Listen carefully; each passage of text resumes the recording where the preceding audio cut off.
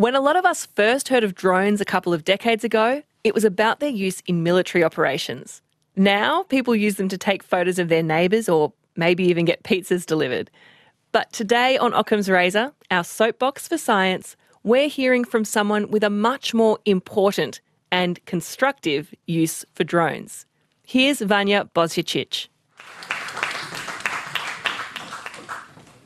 Many of us take for granted just how easy it is to drive to your local health clinic and access all the medicines that we need.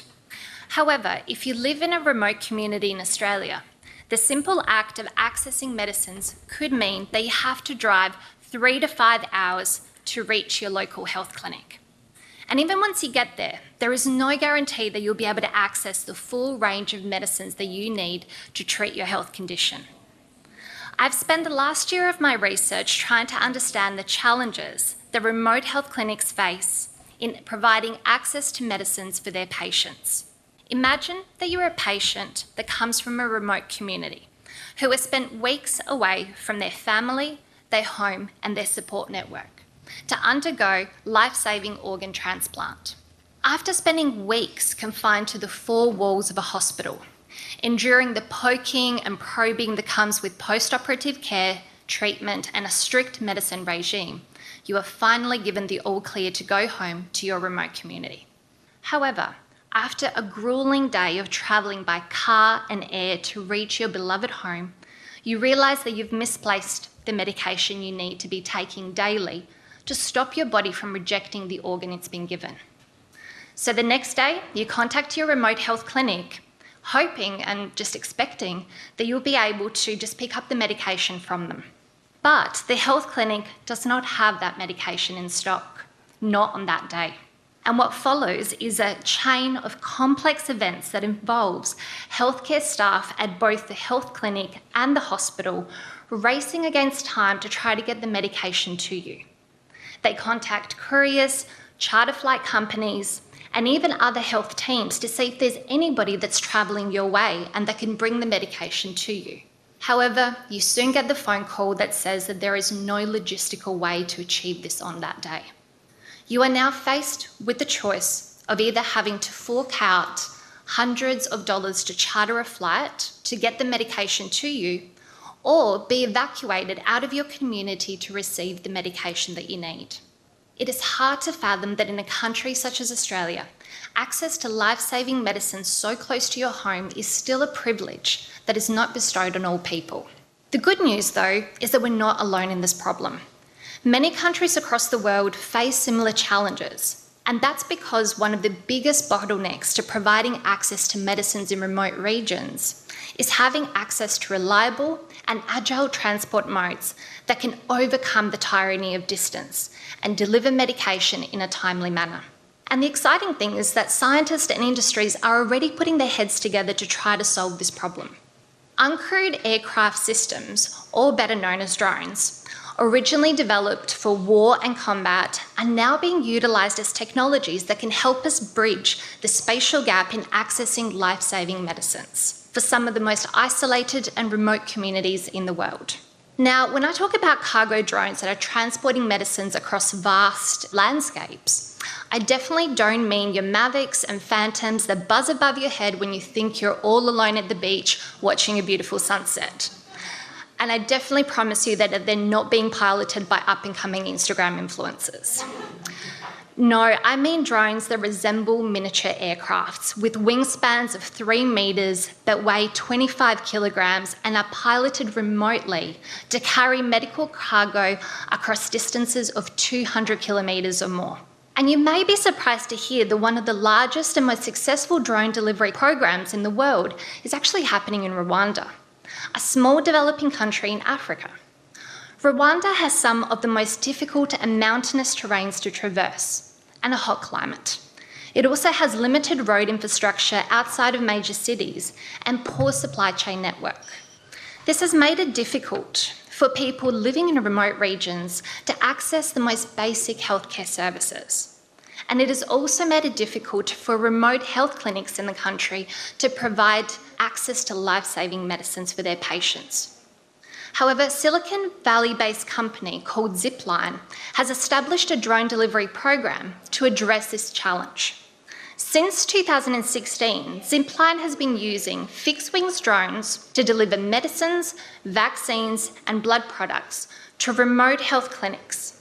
Today, approximately 60% of Rwanda's national blood supply is delivered by drones, and half of this blood is being used to improve the survival rate of women suffering from post-birth hemorrhaging. So far, this program has improved access to healthcare to over 25 million people and reduced the average travel time of medicine supplies from 3 hours to a mere 30 minutes. Imagine what a difference this service would have made to our organ transplant patient.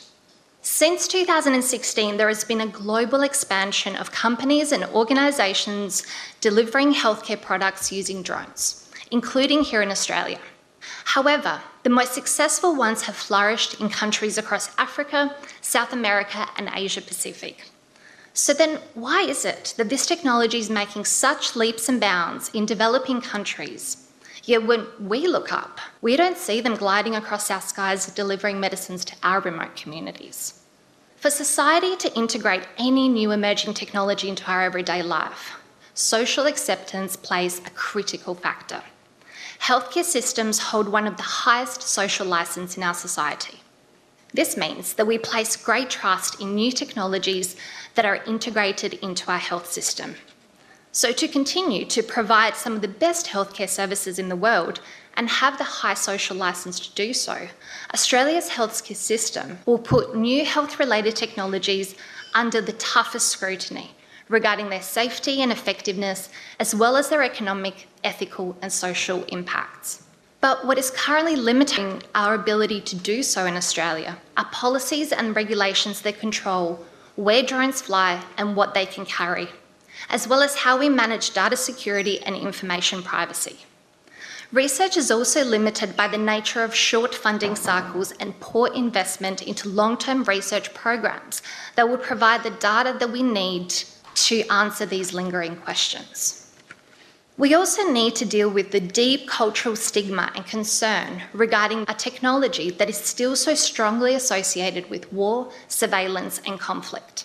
Unlike other technologies that can be tested and validated in controlled environments before they're rolled out into our society, long-distance drones can only be tested and validated by flying them across our skies.